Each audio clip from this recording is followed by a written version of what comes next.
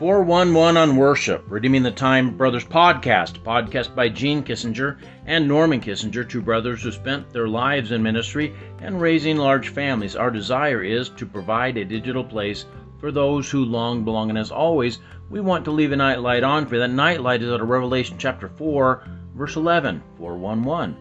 Thou art worthy, O Lord, to receive glory and honor and power, for thou hast created all things, and for thy pleasure they are and were created. Have you ever wondered why we worship? Why worship takes place? Does it do God good to get worship? Is it some need on the part of God?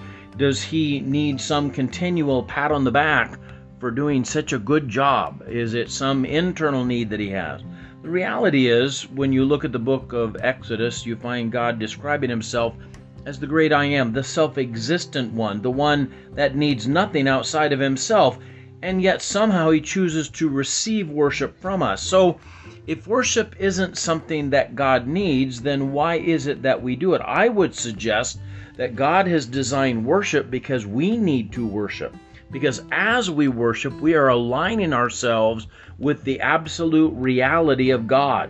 Does that make sense? In other words, if the world works a certain way, and I understand that it works that way, my life will be a success. One of my jobs as a parent is to describe to my children what awaits them after they graduate and move that tassel from one side to the other and get out into the world and get married and get a job and have kids. I've got to get them ready for that world. They don't understand that world right now. But once I can communicate the reality of that world to them, then they can move their lives into alignment with that, and their life will flow much more smoothly. Worship aligns me with the reality of the existence of an all-powerful God, and it acknowledges that God's power and rule and reign in my life. So I would say, with Max Lucado, he puts it this way: we don't worship God to get his attention.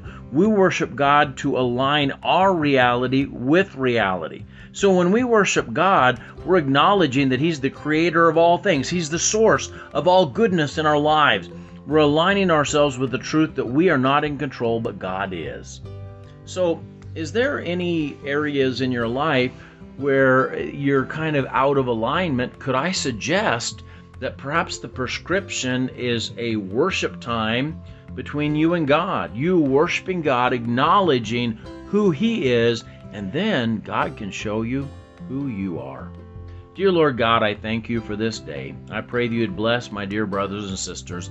Allow them to know how much you love them and care for them. Draw us close to you and to your heart. Allow us, God, to worship you with full voice and throat. Give us strength, God, as we make our way through our days.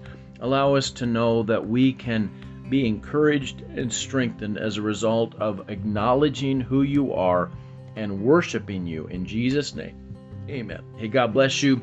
I love you, but Jesus loves you so much more. Have a great night.